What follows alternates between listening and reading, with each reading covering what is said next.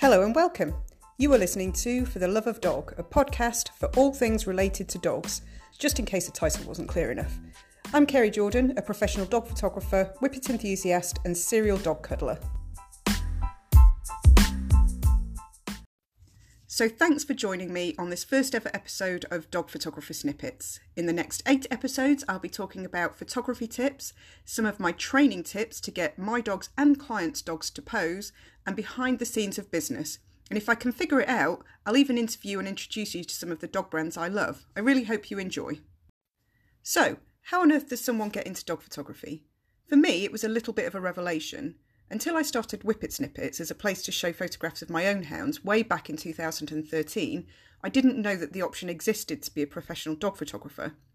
Although I always loved art at school, where I grew up, doing something artistic just wasn't an option.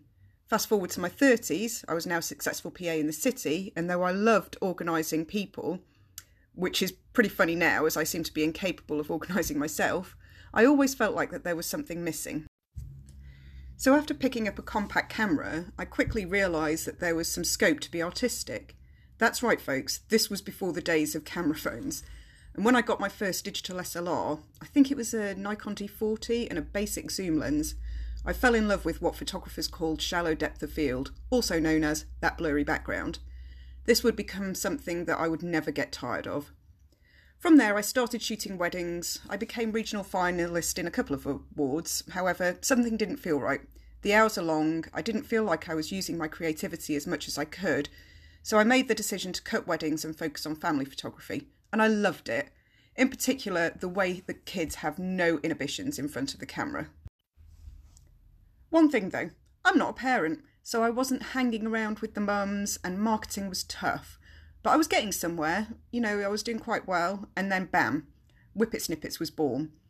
I started sharing portraits of my own dog and getting a really good, lovely following on Facebook, and gradually commissions started coming in.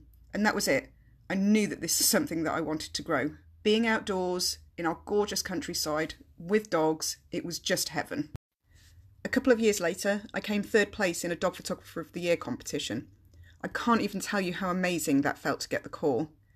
Don't get me wrong, it's been quite a learning curve. You have to be a marketer, social media manager, accountant, blogger, and basically be an entrepreneur.